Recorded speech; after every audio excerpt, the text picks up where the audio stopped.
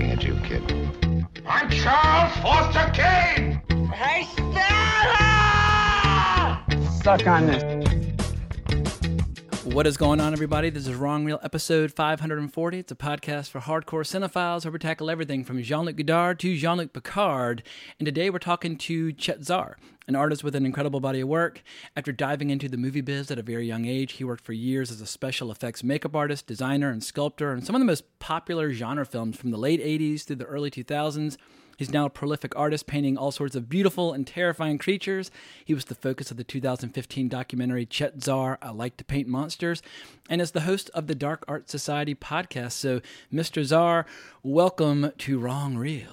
Thank you for having me. I'm glad to be here. Yeah, this is all the work of Andrew Hawkins, who had us both on a live stream about the 1988 Blob, I guess maybe sometime last summer, and you were sharing all sorts of wild anecdotes from that production, but that was when we first crossed paths. Yeah, Andrew's the man. I love Andrew. He's yeah, amazing. I keep trying to get everybody to start calling him Hawk the Slayer, but I seem to be the only person who likes that nickname. Maybe just not enough people have seen Hawk the Slayer, but he seems to like it, but it's not catching on the way I thought it would. Okay.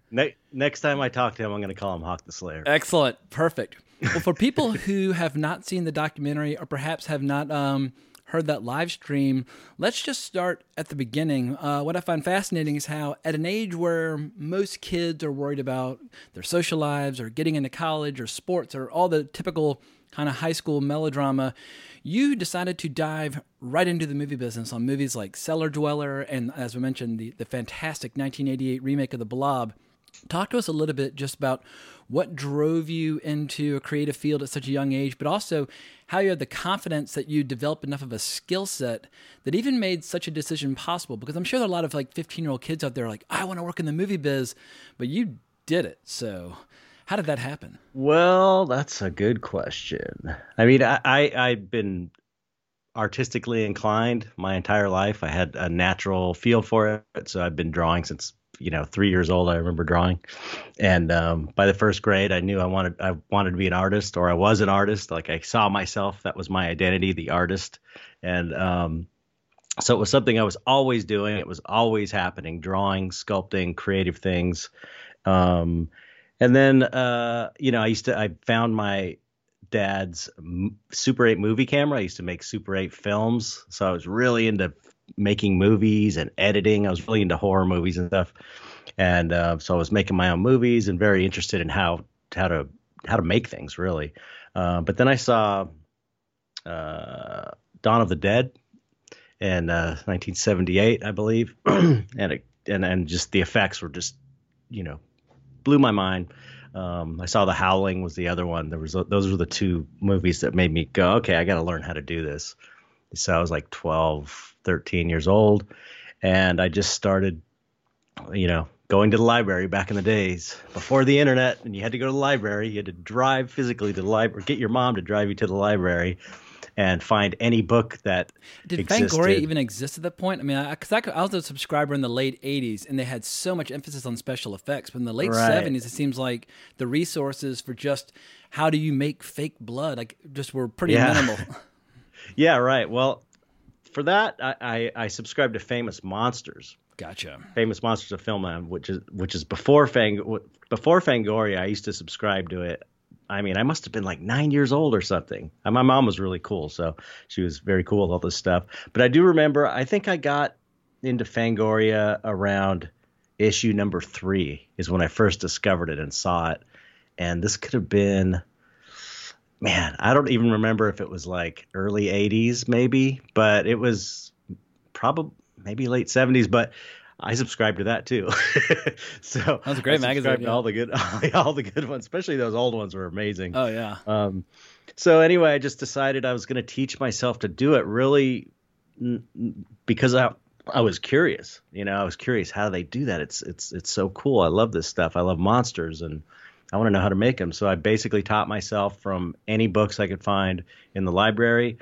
And throughout high school, I had these advanced portfolio art classes where it's like you have to get your portfolio ready for college, to go to an art college. So I was getting my portfolio ready because I just thought maybe I'd go to Cal Arts, and but it had a lot of like visual art, but also a lot of makeup effects, masks and stuff that I made. And ended up blowing off college because I just wanted to be making movies. I wanted to be in the film industry. So I was like, okay, I know I can do this. I just know I can do it. I know I can get in the business. I'm pretty good. And ended up interviewing at a shop and getting hired within a year out of high school. As far as the confidence aspect or knowing being single minded about it and focusing, I don't know. I don't really know. I'm when I'm interested in something, I'm one of those people that like, I just get totally into it and I just, devour books or videos or anything I could find about a subject. I really, once I decide to do something, I can focus on it well. Well, when you were working on Cellar Dweller, did it ever occur to you that one day you might become the Jeffrey Combs character in that movie, breathing monsters and demons into this world? Well, I used to see myself as a kid. I related to the Dr. Frankenstein when I was little. Like I remember I would go. This is terrible too. I would go into the garage. I mean, I was probably 7 years old.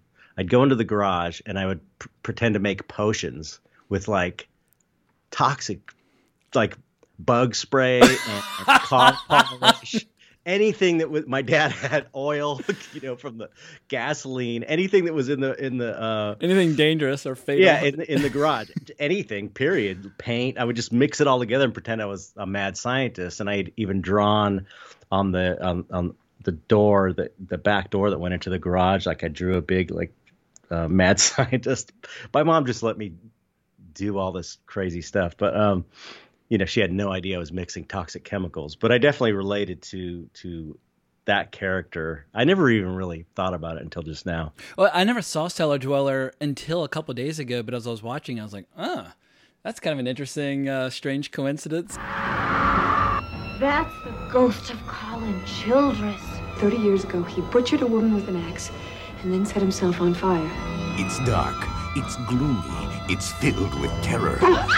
Don't even think about going down there. So why can't people stay out of the cellar?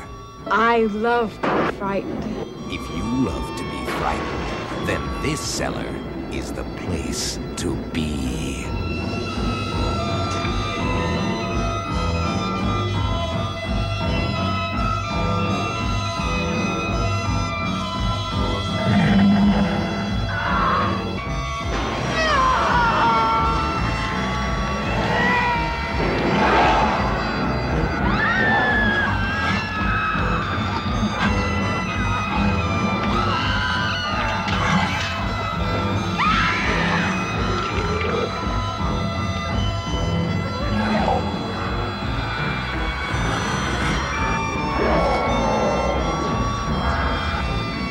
Innocent woman is terrorized. Her life becomes a nightmare when she won't stay out of the basement and is snared by the evil Cellar Dweller. For people out there who haven't seen Cellar Dweller, Jeffrey Combs is a comic book artist who basically creates this demon that gets resurrected a few decades later by yet another comic book artist, but a very fun, gnarly little obscure horror film. Yeah, it's a cool little idea.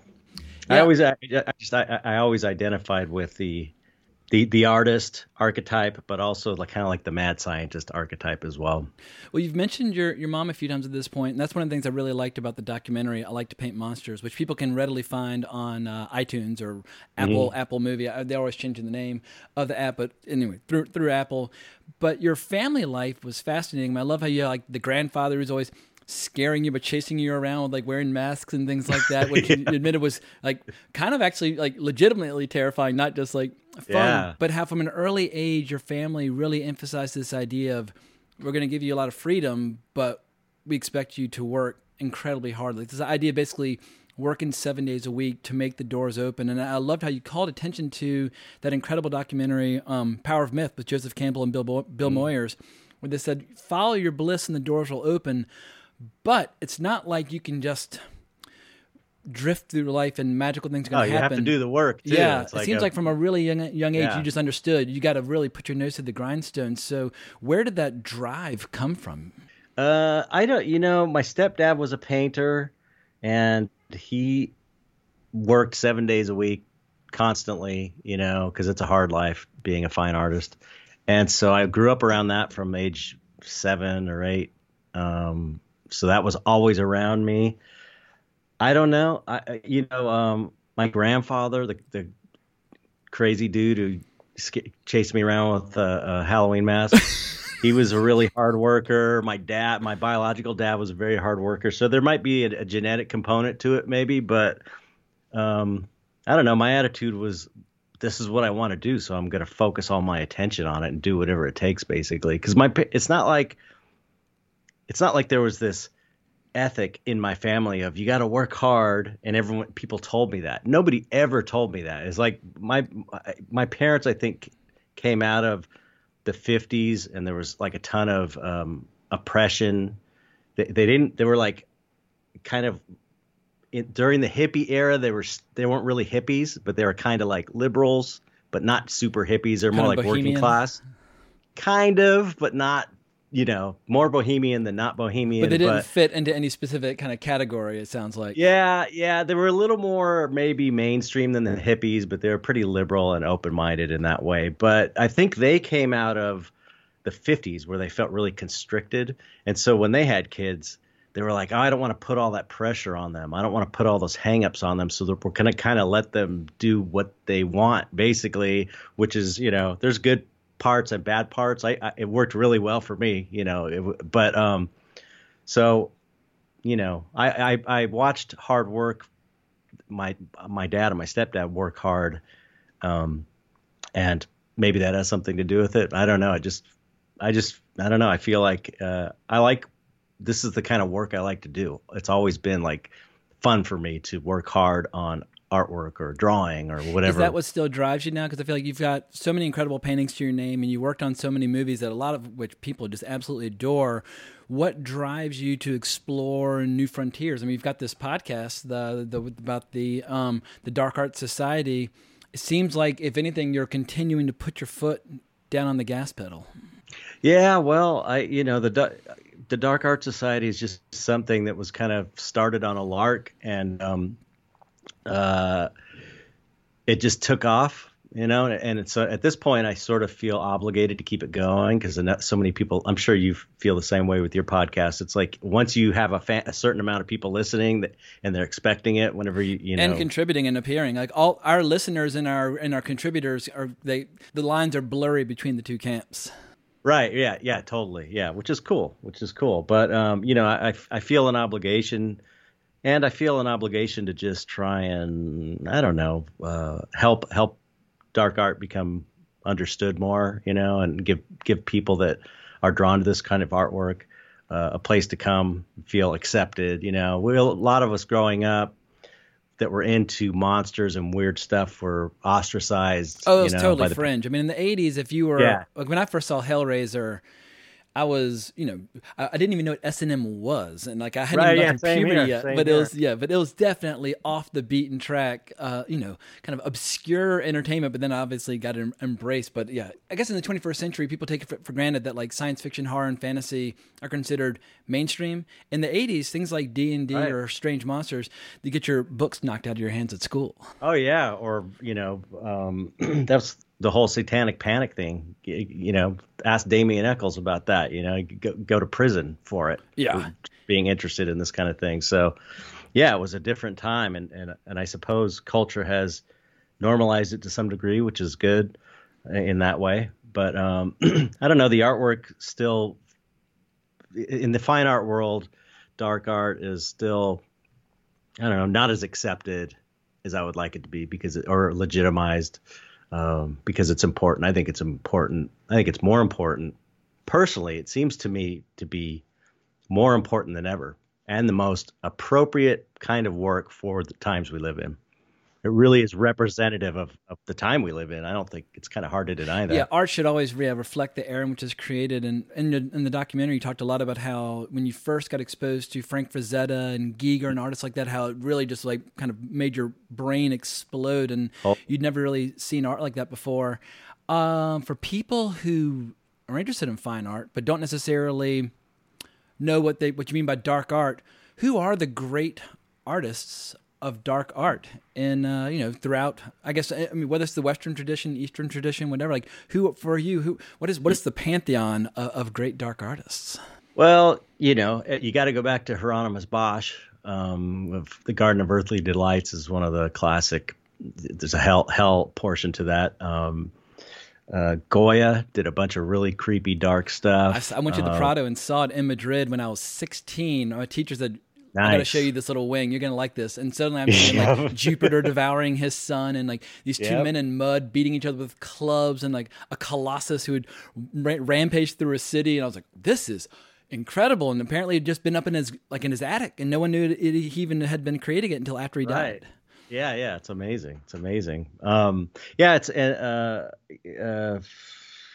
course, Giger, Francis Bacon's another one I would consider kind of, even though he's considered just blue chip, accepted fine art, it's dark art to me. I mean, it's creepy. It's creepy and dark. And, Beksinski is another one that's finally getting some recognition, a Polish artist that's rivals Giger as far as having his own sense of style and as far being prolific and just making amazing works of art that are really dark and kind of, I see as far as contemporary godfathers of this movement we have today, it's Giger and Beksinski are the two for me.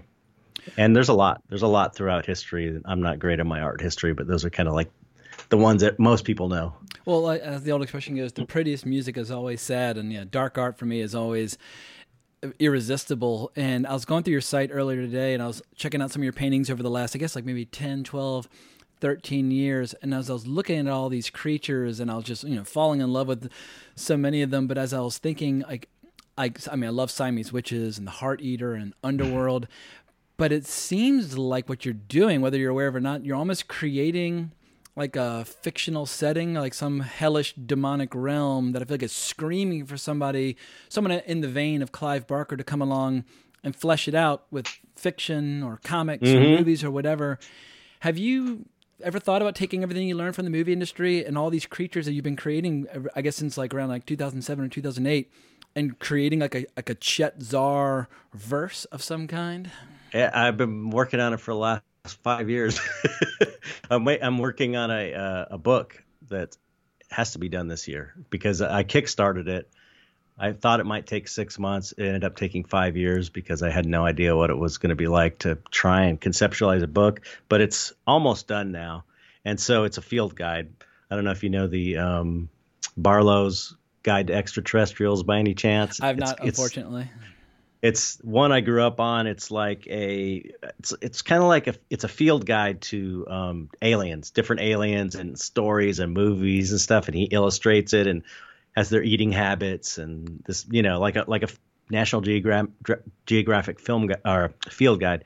So I'm kind of stealing that idea and creating a field guide based on all of my paintings. And describing what the world is and how the characters interact with one another. Not really story centered yet. It's more like it's setting. Almost like the D&D rule book is kind of what it is. My favorite book when I was a kid was the Deities and Demigods like source book. Oh yeah, which had all like the various like mythos and that sort of thing, and a lot of like interesting erotic art in there as well. Which as a young kid I was like, whoa, you can see her boobs and blah blah blah.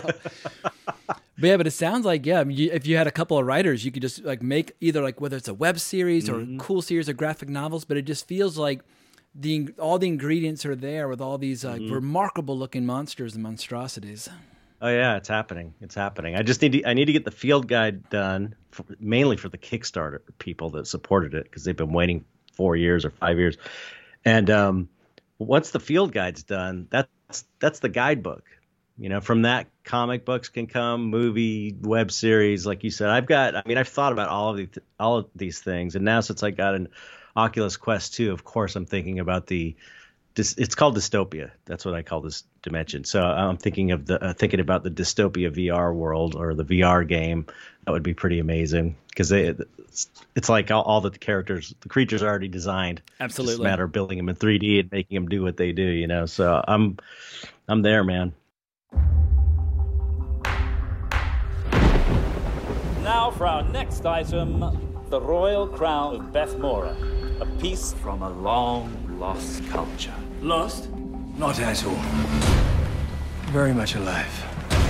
And I am here to reclaim what is rightfully mine. Call security!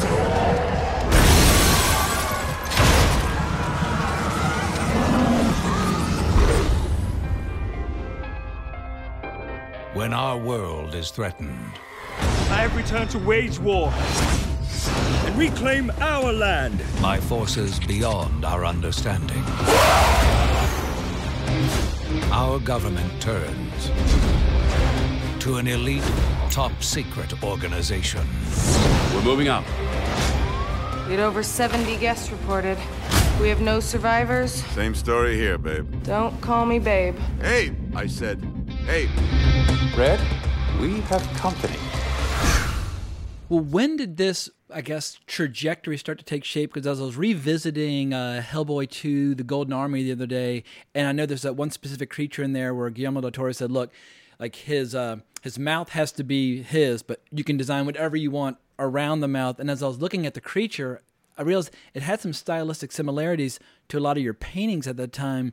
Were you already getting the itch at that point to start kind of defining your own universe? Oh, yeah. Well, I mean, it was never intentional. It was always, when I first started painting, my approach was, I'm so tired of being art directed in the film industry and being a pair of hands for somebody else, which is ultimately mostly what I was. I got to design things like for Hellboy 2 and Tool videos and stuff like that occasionally.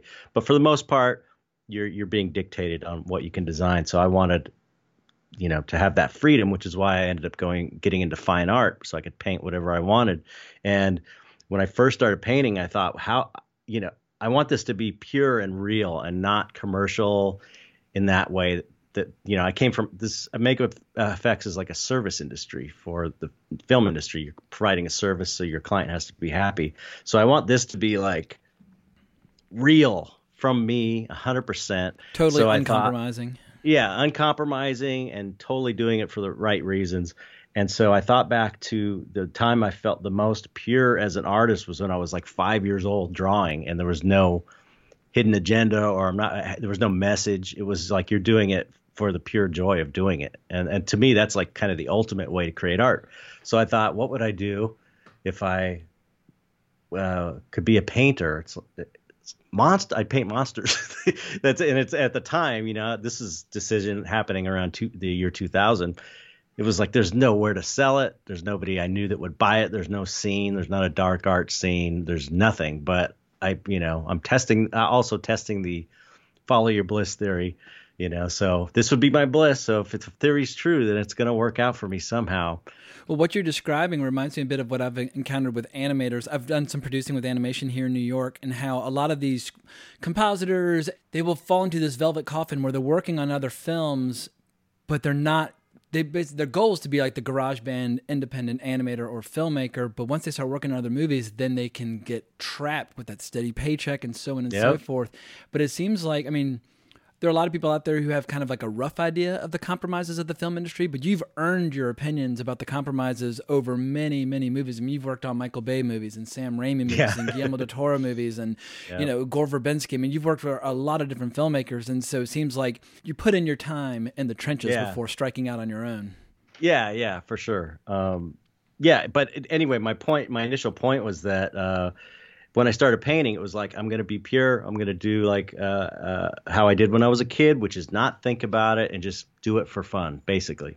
And I just started painting these monsters, and then without thinking about it, this whole world developed. And it's like, I didn't even realize it until maybe 10 years in, and people started going, just like what you said, these look like they're all from a certain dimension. Do they know each they other? All live, or they related. They could be related to each other by blood, or and I was like, yeah, it does kind of look like that. And so then I started thinking it is kind of like a whole dimension. Then when we went to make this book, Mike Carell, the director of the documentary I Like Paint Monsters, he's a writer. He's a really great writer. So we took this approach. I was like, I need you to help me write it because I can't really write. So he interviewed me about every painting I've ever done. And I would tell him what I knew about the painting and what I wasn't sure about the painting. Everything I wasn't sure was thrown out the window, and everything that I intuitively knew, which I didn't even realize I knew until he asked me about it, we kept it, and that's how we built the world. It's based on like these intuitive feelings I have about the painting. Like, I know this guy's got bad intent. This guy's kind of a victim over here. He's, just. But I didn't. It's like I never thought about hearts. But what I love is when you're looking at the paintings, just as a fan of this kind of stuff, narratives started to spring forth in my imagination. Just looking at them, like when you see the background and just seeing the character, you can't help but starting imagining almost like a campaign setting for a role playing game or something like that. And so I love images that are able to evoke an entire like tapestry of kind of interconnected stories and so on. Yeah, I love that. I love that about art, that does that. That's what I like about Beksinski or Giger even. It's like it gets you thinking like, what is this? What is happening here? And it's like you're not quite sure, but it like gets your imagination going. It's really exciting. What's so beautiful about Giger meeting Jodorowsky and how Jodorowsky was like, you have a very dark art, and like he immediately knew that his art would be perfect for the Harkonnens. And I almost feel like a filmmaker should come along and steal and or borrow, take inspiration from your paintings and inform whatever story they might be telling. The same way that Giger's art informed the Alien franchise and still continues to inspire the Alien franchise to the present day. Well, I hope they don't steal it, although it's happened a few times already. There's things that I've seen in movies that are like that looks pretty close. Yeah, it looks like one of mine. Yeah. But it would be nice to get hired, to do something like that. But it's weird. I'm very precious with the universe, with the dystopia universe. It's like my one. It's like my big thing. It's all it's your Marvel universe, yeah. Yeah, exactly. So I'm not going to let go of it for some, movie that might not turn out very good.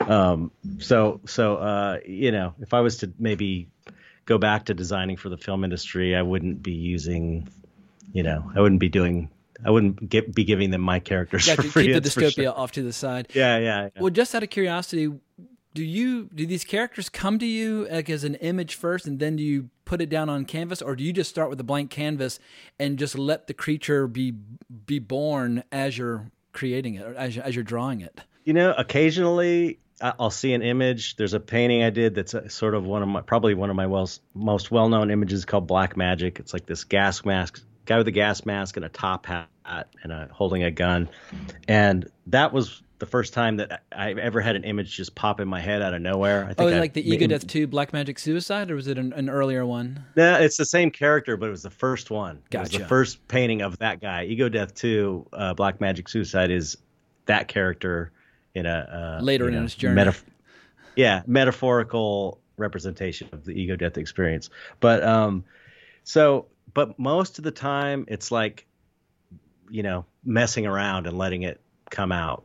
And it's like you get the sense that you really do get the sense. I'm not saying it is this, but you have the feeling that the painting wants to be a certain way, and you're trying to find it. And it's like your job. That's why I think a good painter, to be a good painter, you have to put your ego aside and let the painting be the boss, and then you're serving the painting.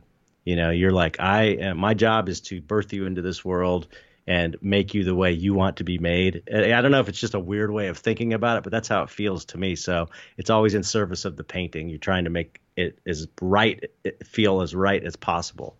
In the doc, you mentioned you're making around 40 paintings a year at that point. Are you still working at that rapid rate? I mean, it seems like, that's almost a painting a week. And these are gorgeous, detailed works of art.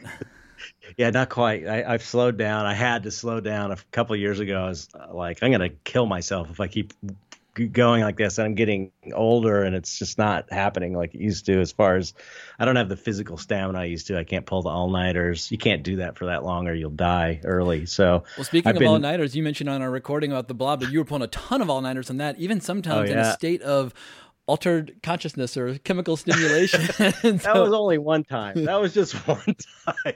That was the first time I tried ecstasy. That was just a weird fluke that it happened. I wasn't expecting to be at the shop. It was like a last minute thing. And, had I known what it was going to be like, I definitely wouldn't have done it, because it was, once I got past a certain point, I was like, okay, I could do this. And I got into it. But it was strong stuff. Yeah, that initial burst, you're pretty much helpless and have a very short attention span. But once it's kind of subsides, then you have that crazy manic energy that can last and last and last. But initially, it leaves you in an altered state that's not conducive to productive work.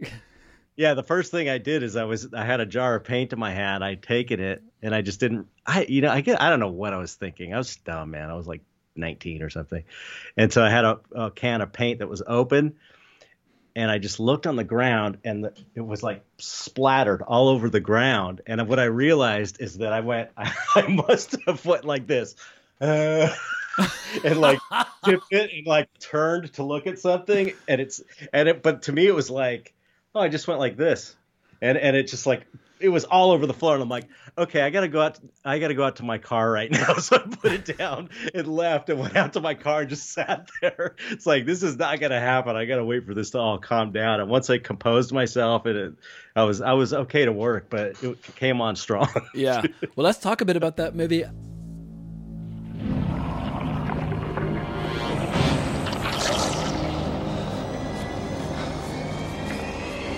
Doctor, come in here quickly. I'm with a patient. There's a man dying in here. Hurry! Excuse me a moment.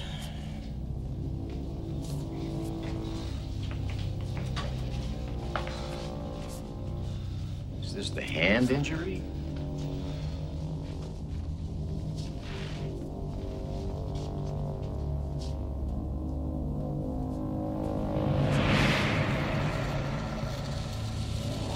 What is this? Thing on his hand. Nurse!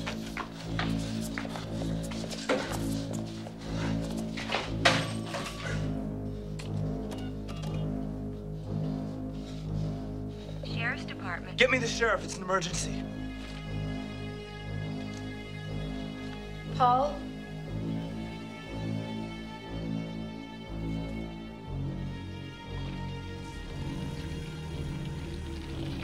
Geller speaking. Sheriff, this is Paul Taylor. Uh-oh, what's wrong? I'm at the Orbitville Hospital. An old man's just been killed down here. You said killed? Yes, sir. You sit tight, I'll be right down. Now, who else is involved? I'm with Meg Penny. And Brian Flagg was here earlier. Flag? Where is he now?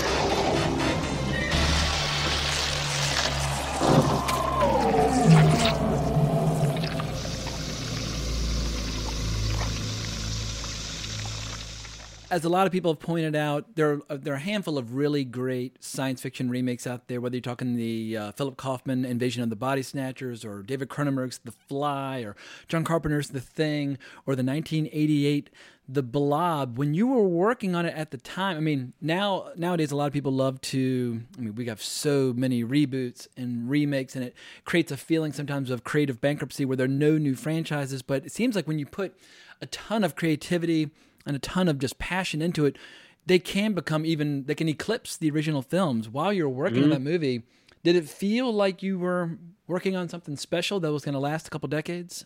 Yeah, everybody really believed in it. And, I was like the youngest guy on the crew, I think. And there was a bunch of, older, I don't know what, they were probably 25, but to me they seemed older, and they were like Rick Baker guys and, people that went on to win Oscars, Bill Corso and Mike Smithson, Brian Way, people that worked on Fright Night movies, the Fright Night and the Lost Boys. And it's like all these people that I had been reading about in magazines. Yeah, and I was obsessed with all those movies as a kid. Oh, yeah. And so I grew up on The Blob, seeing it on repeats, and they were maybe a few years older than me, so they maybe saw it. Well, they probably saw it on repeats too on TV. But anyway, we grew up with that movie, so it was like, wow, The Blob, we're going to get to remake The Blob. And so everyone was excited and into it, and everybody, gave 110%.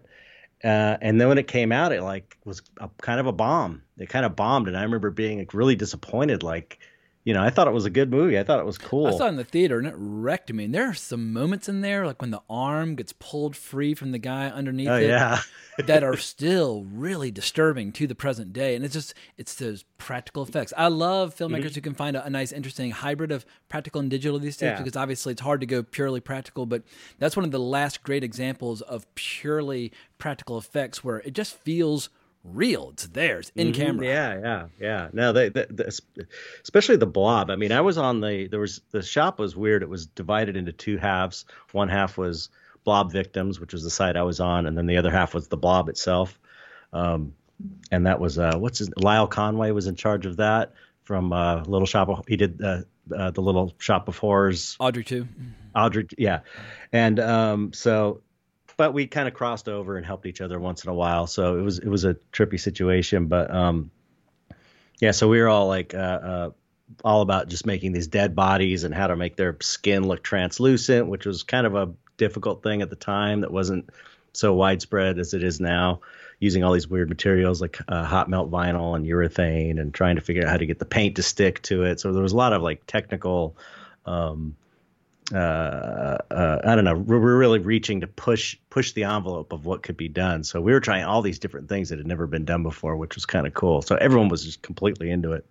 Well, I guess the thing, John Carpenter's thing was also flop when it came out. Sometimes people aren't ready for a movie that's particularly intense. Like when something's a really potent brew, sometimes people just aren't ready and they reject it. And then it's the next generation's like, y'all didn't like this? This is fucking awesome. Yeah. It's like, it's the, I say all the time, it's like the test of time is the only true test of anything, really. It's like, if it stands the test of time. I remember seeing Leonard Maltin on TV, that film reviewer, critic, talking about the thing, and he's like, gore is just not my cup of tea, so I'm going to give it a thumbs down or whatever. I was like, if that's what you got from it, you're an idiot. It's like so much. The more older I get, gore. the more I realize that all the great film critics of the past, they all kind of hated all the movies that I loved and adored. Right. Roger Ebert like saying Blue Velvet's not any good, or Reservoir Dogs isn't any good. Right. It's like, what? Blue Velvet? Are we talking about the same movie? Insane. That's one of my favorite all-time movies. Really. Oh, yeah, it's fantastic. Well, let's talk about one of the films you worked on a few years after The Blob. Obviously, right now, we're still in the grip of this 21-year, 22-year superhero boom that's showing no signs of slowing down. But one of the earliest movies, or one of the earliest modern superhero movies that oftentimes gets overlooked, it's Darkman by Sam Raimi. I know. And one of the first, man. Yeah, and so a lot of people, like Batman, I don't think that's one of the modern ones, but Darkman starts to feel like a lot of the formula that was going to come later on, because obviously it's like his first pass or his rough draft of Spider-Man, which he would do maybe 10, 11, 12 years later. So you're the only person I've ever heard say that. It's like when I saw Spider-Man, I was like, oh, that shot is the same shot from Darkman. There's the dissolve. Yeah, you got the Danny Elfman score and so on and so forth. Yeah, but it's like there was at least two specific shots that were lifted from Darkman, like lifting from himself. And one was that dissolve, to where the background turns into a graveyard, a cemetery. There's that shot, and there was another one, and I forget. I just remember seeing it as like, oh my god, and I never hear anybody talking about that. But Darkman to me was like that kind of the first. I don't know. It felt like one of the first comic book style superhero movies. Who? No foolish heroics, if you please. Is Darkman.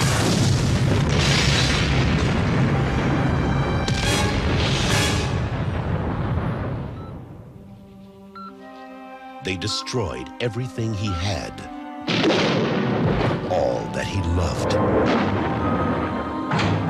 Everything that he was. Now, crime has a new enemy, and justice has a brand new face. I was afraid that you wouldn't want me anymore. Of course I still want you. The good news is that I know who's behind our little troubles of late. Finish it. He has the power to look like any man. These two are both sons of witches! But he is unlike any man. I gotta tell you something about me. He's a cockroach. You think you kill him? And he pops up someplace else. In the darkest hour. Julie, who's the real monster here? There's a light that shines on every human being. But one. From director Sam Raimi. Dark Man. He wanted to do The Shadow, but he couldn't get the rights. So he's like, Shadow, screw it. yep. I'm just going to create my own character. Exactly. And did something cooler, I think. Now, as I was revisiting it a couple of days ago, I hadn't seen it probably in 30 years, and I was kept looking for the hand of Chet Zar in certain special effects. Like I saw some stop motion hands as like flesh was like peeling off and melting, and obviously Liam Neeson spends the majority of the movie under bandages and prosthetics.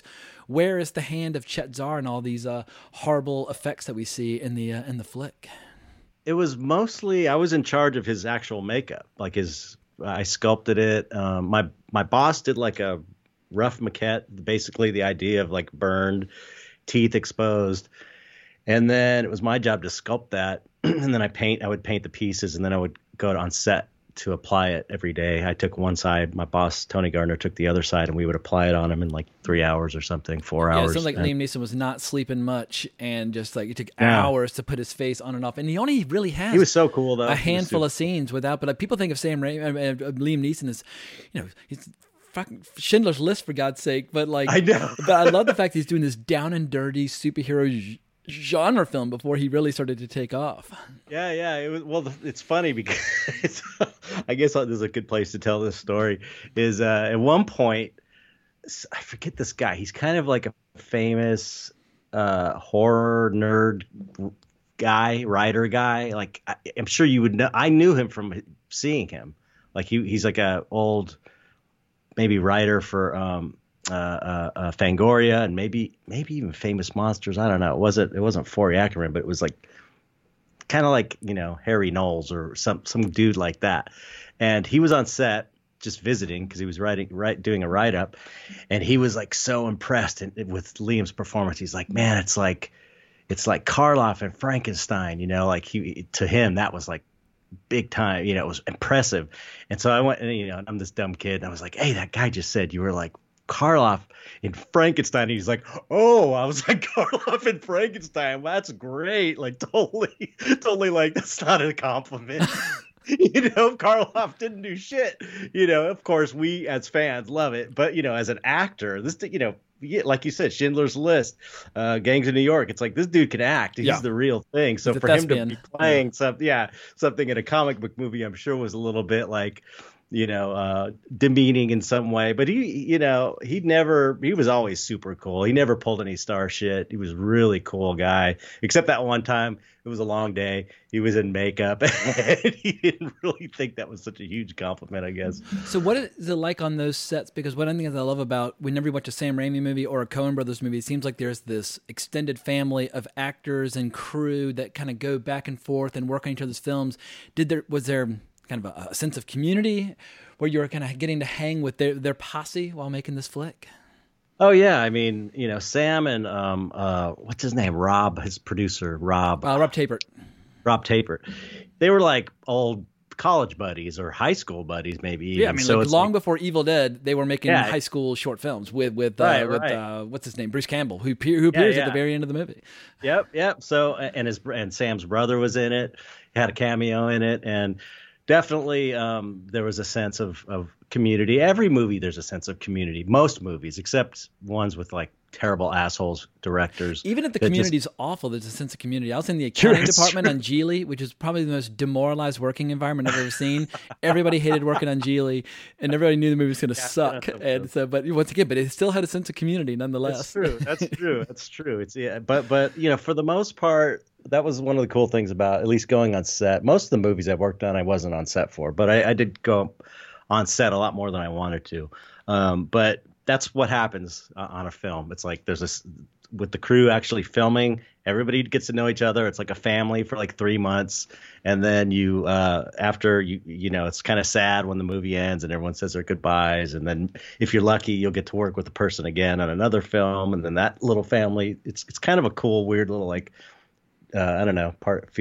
You feel like you're part, like a carny. Well, you're sharing such an intense experience. Whether you go to high school with somebody or work on a movie with somebody, once you've shared a part of your life where you have go through so many like intense, life-defining experiences, you share that, and you can never really let it go. Yeah. And when you bump into somebody years later, it's like, oh my god, like we almost like we were on a campaign, like fighting a war together for in the trenches for months. And also, people that work on films, generally, crew people are really great people. They're really, I don't know, I like them. They're like my kind of people. They're really, generally, really nice people and cool and open-minded and creative. Well, also, it's an incredibly physical lifestyle, but it's also a very creative lifestyle. But it's an interesting mix of like construction worker and technician, and it creates an interesting vibe. Yeah, but there's like the funny thing is that people that work in the film industry, I discovered, is that everybody knows the bullshit aspect of filmmaking and celebrity. I guess like the idea that most people that don't know about how movies are made kind of hold everything in high regard, and it's like we're on sets, we see Tom Cruise go take a shit, or whatever. It's like or get mad or spill his drink and look like a dummy or whatever. It's like you see everybody as like human, and so you realize that whole kind of elevated status of film is kind of silly, really, in that way. You know what I mean? Like these people are all, they're geniuses, they're brilliant. It's like, yeah, there are definitely brilliant filmmakers and actors and stuff, but they're all people. Yeah, once you meet your heroes, sometimes you'll reevaluate your opinion of them once you get to know them as a human being, and sometimes your estimation of them or admiration for them will increase and go up. But yeah, that's always nice when that happens. Yeah, it's happened. I mean, it's like Guillermo del Toro's that way. Same with Liam was like that. Guillermo del Toro is like the guy that he seems like he is. He's like that for real, he's like, there's no difference from him as a director or a guy as there is, the guy you see in interviews. He's like super cool, his amazing. Bleak house home that he's constructed with all of his influences is in a similar world to your dark art world. I mean, I've seen some videos of like he's got all these sculptures and books and paintings, and he's got a bunch of stuff. He goes in there anytime he needs to recharge his batteries. But it seems like he's part of your community, whether he knows it or not. Oh yeah, no, he knows it. He knows it. I just was talking about this on another podcast. He did he put his collection on a museum tour. Do you remember this? It was called Guillermo del Toro at Home with Monsters. I don't know if I was aware of that or not. I'll have to look it up. He did a museum I should have looked this up. I think it was LACMA, which is like the LA. Yeah, I used to live in LA. I used to go see movies there all the time. Yeah, I think it was LACMA. It was LACMA or MoCA. It was one of the big art museums. It was in there. It was all of his stuff from his Bleak House, alongside stuff that was kind of dark from the like William Blake. Nice. And like real old school masters they put up in there, and it traveled to Mexico City in a museum, and then went to Toronto in that big museum there.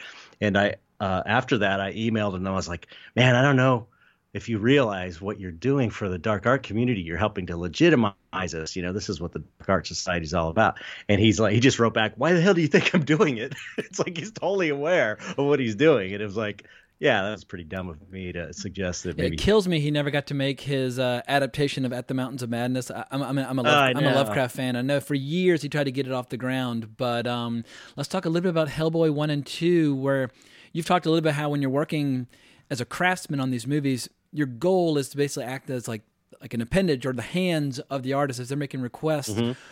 But with Hellboy, obviously, you're working with one artist, Mike Mignola, who has this incredible series of comics. And I've read the first 5 trade paperbacks, which I'm a massive, massive fan of, and then kind of here and there beyond that point. But when you've got this source material, but then you also have Guillermo del Toro, who's got a very specific aesthetic, and he knows what he wants. What kind of input did you get? Because I know you had to work on the Hand of Doom in the first film as well. Mm-hmm. So when you've got an established universe as well as a very, very distinctive original filmmaker, what kind of input did you receive before going to work on those two movies? Well, Guillermo's always been, he knows what he wants, but he's also kind of one of those guys that knows when he has someone good working for him and to let them do their thing. That's my impression. So he's not, it's like, if it looks good, he's like, yeah, that's great. And move on to the next thing. But he might want changes here and there, but he's like super great to collaborate with. The right hand of doom was like Mike Mignola did like a little thumbnail sketch of it with, these curly Q designs, and basically kind of just drew a schematic, quick thumbnail.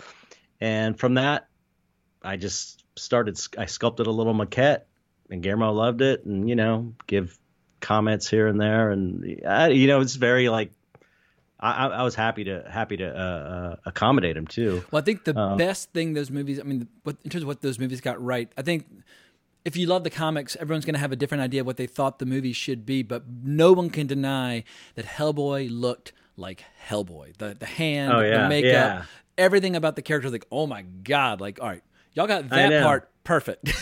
Yeah, this was Matt Rose, who passed away last year. He ran that show. I think he was Rick Baker lifer, really great guy. Worked on everything that Rick Baker worked on.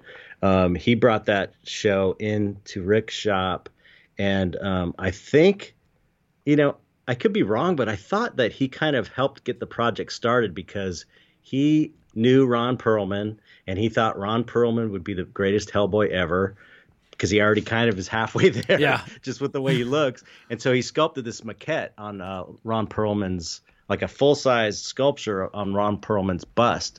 And it was like, that's Hellboy. That's Hellboy from the comics, but like real. And I think that had something to do with it helped. I don't know if it's 100% true, but I remember hearing that helped get the project made, seeing that, oh, okay, we've got Hellboy. We can do that. So that was all Matt right there. He was a really big part of the Hellboy look on the first two films, and I love how if you watch the first one, you watch the second one, you can see the evolution of Del Toro, because obviously in between he'd done Pan's Labyrinth, and Pan's Labyrinth for me is still, I think, his strongest movie. I mean, I see everything he makes. I do too. I agree. But Pan's Labyrinth is a special movie. But when you start seeing the Golden Army, and you start seeing how cool the elves look in Golden Army, like, oh, you can tell that he's taken a few steps forward as an artist in between the two projects. Oh yeah. I got to see. I worked on the doing pitch designs for Mountains of Madness. Speaking of Mountains of Madness, nice. And I read the script, and it would have been so fucking amazing. It kills me that hopefully it'll get made. Maybe it might get made. It's all inspiring to me that James Cameron could be on board as a producer, and you got Guillermo del Toro, and you've got this writer Tom Cruise who's got the lead. Legions of fans out there. I mean, people walk around wearing like why vote for the lesser evil? Like, vote for Cthulhu. I mean, people love the Lovecraft universe. I know. How did that movie not come together? It just blows my Tom mind. Cruise is the lead, and he didn't want to, they wanted him to have, I don't know, I think it was a love interest, and he could have fallen in love with a flying cucumber. make it a PG-13, and Guillermo didn't want to do that. Oh, so. yeah, that's not a PG-13 kind of movie. Just the idea that these creatures have been dissecting and working on these people. Like, there's so many eerie images in there that just are unsettling to the core of your soul. That's not a PG-13 movie. No, you can't do it justice. But it was a great script. It was amazing. I was really bummed about that. I forgot what you asked me.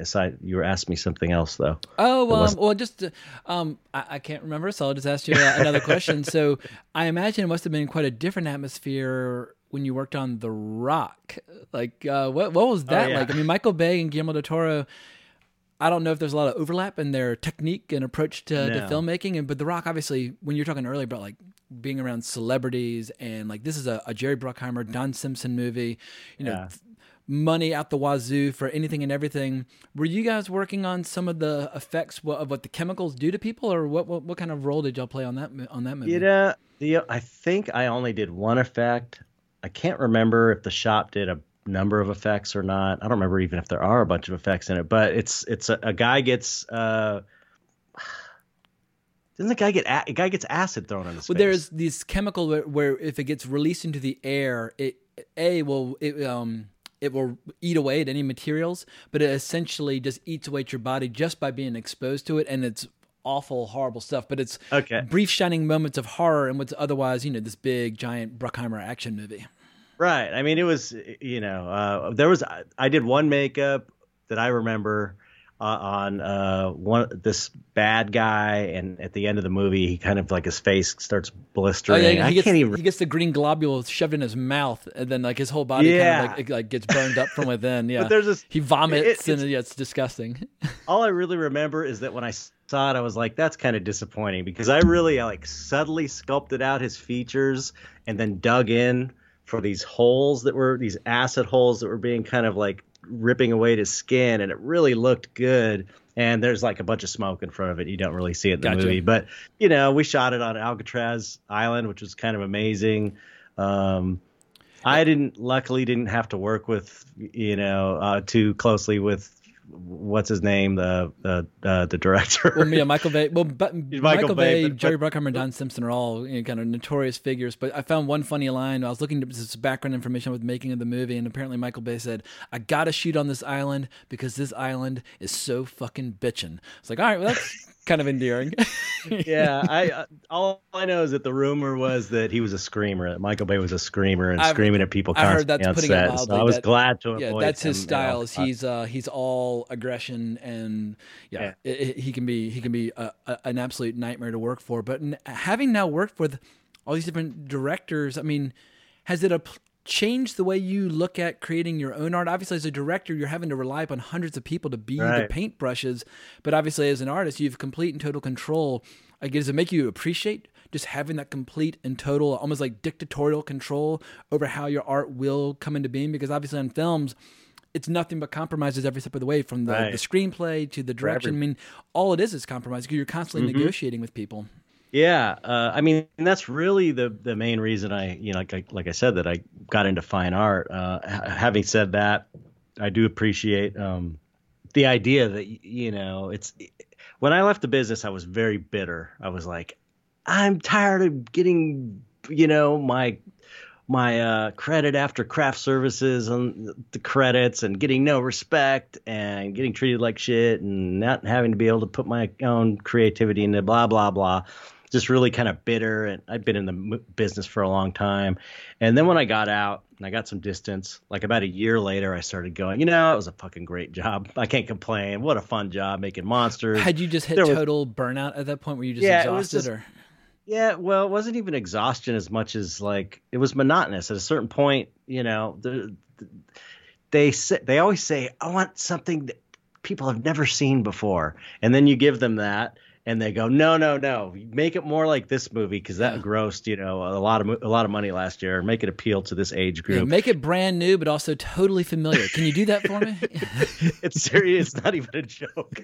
But so those were some of the issues. But then again, once I got out of the industry and I was able to have a clearer vision of it, I was like, I was always talking shit about that. Especially when I first got out of the industry, I was talking in interviews. I was talking so much shit about producers and the money people that come in and fuck things up and have to have their say. And I thought about it from a different perspective, and I'm like, I kind of get it. These people have a lot of money writing on these movies, a lot, especially nowadays. And it's like, if their movie doesn't make money, they're going to get fired. It's probably at these high level guys. So they're like desperately holding on to their jobs like anybody else is. So they're afraid, and it's a big risk. So I kind of get that aspect of it. And I also am very sympathetic to, now that I have my own business and everything, I understand, and I've done like my own effects work, overseeing a crew. It's like, it's hard to manage a group of people. It's hard to. Yeah. I wish the budgets would come down any just movie a gets bit. made. But when I look back in the 80s and how I was falling in love with all these hard R sci-fi and fantasy and horror franchises, whether it's Predator or RoboCop or whatever the case might be, but they weren't investing the amount of money that you could basically build your own country with at that time.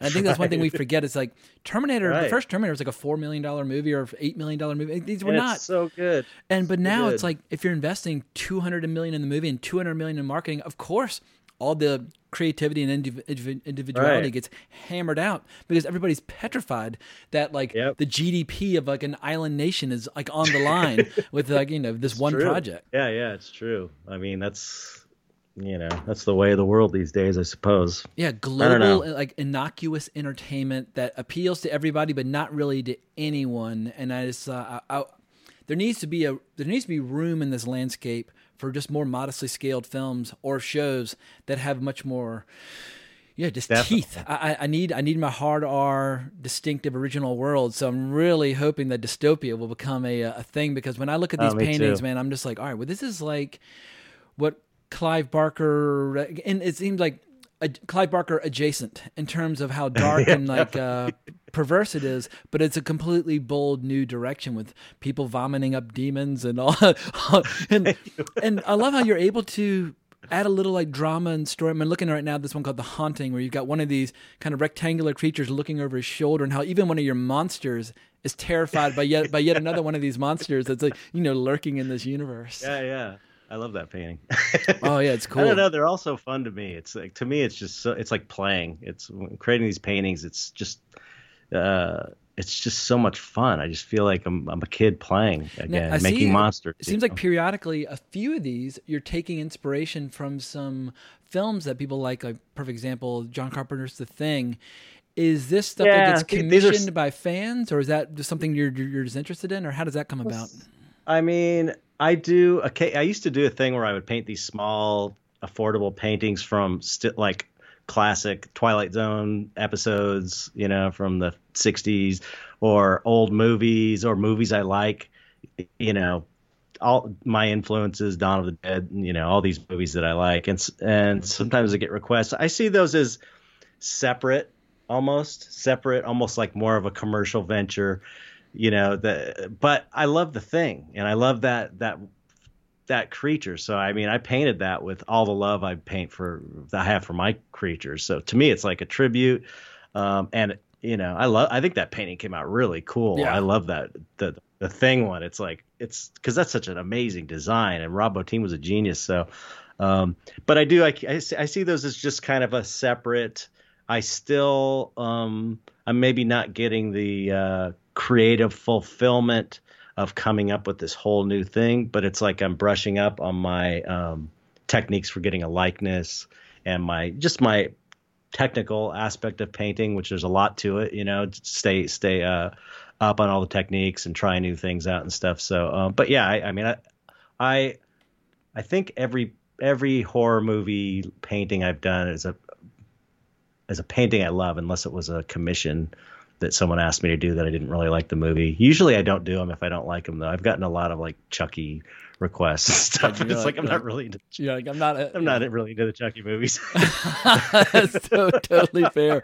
Well, now that we're speaking about your paintings, it's time for shameless plugs. Let's talk about where people can find your paintings, where people can find your podcast, how they can join the Dark Art Society. So for people out there who are learning about you for the first time, how can they take a few steps into your world? Well, I've got chetzar.com is my broken down half-assed website that I'm trying to get that taken care of, but that's kind of like a home base but Instagram, I'm at chetzar, one word, CHETZAR. I have the podcast, the Dark Art Society podcast, where every week I interview dark artists and special effects, makeup effects people, and just interesting people in general. You can go to darkartsociety.com to find it. It's on all the podcast platforms. And I've got my personal Patreon, where I'm posting all of my in-progress work and giving deals on prices for different tiers. And that's at patreon.com/chetzar.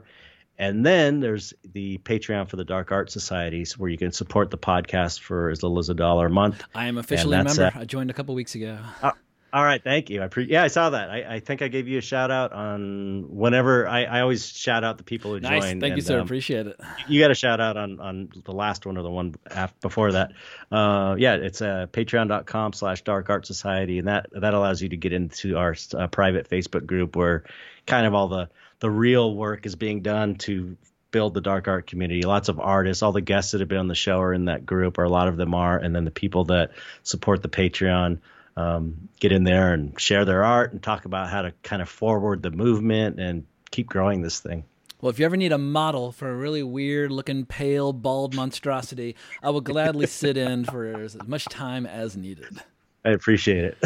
Excellent. Well, Chet, it's been an absolute blast talking to you, and I hope people will not only check out some of the films you worked on, but also check out your paintings, check out your podcast, check out your website, and best of luck with getting your fictional settings, shared universe, RPG, whatever, whether it's a game or a comic or a book or a movie. Just I want to see this world start to take shape, and I'll be rooting for you all the way. Oh, thanks. Me too. Maybe I can come back and promote it when it's. Oh hell yeah! No, well, I'll roll out the red carpet for you anytime you want to come on Wrong Reel and talk about this stuff. But we hope y'all have enjoyed this episode. Thank you so much for listening. Remember to leave a rating and review wherever you might be listening to it, and you can always hunt me down on Twitter at Wrong Reel. But thanks so much for listening. But more importantly, as always, onwards and upwards. Ain't like it used to be, but it'll do. You know how to whistle, don't you, Steve? You just put your lips together and blow.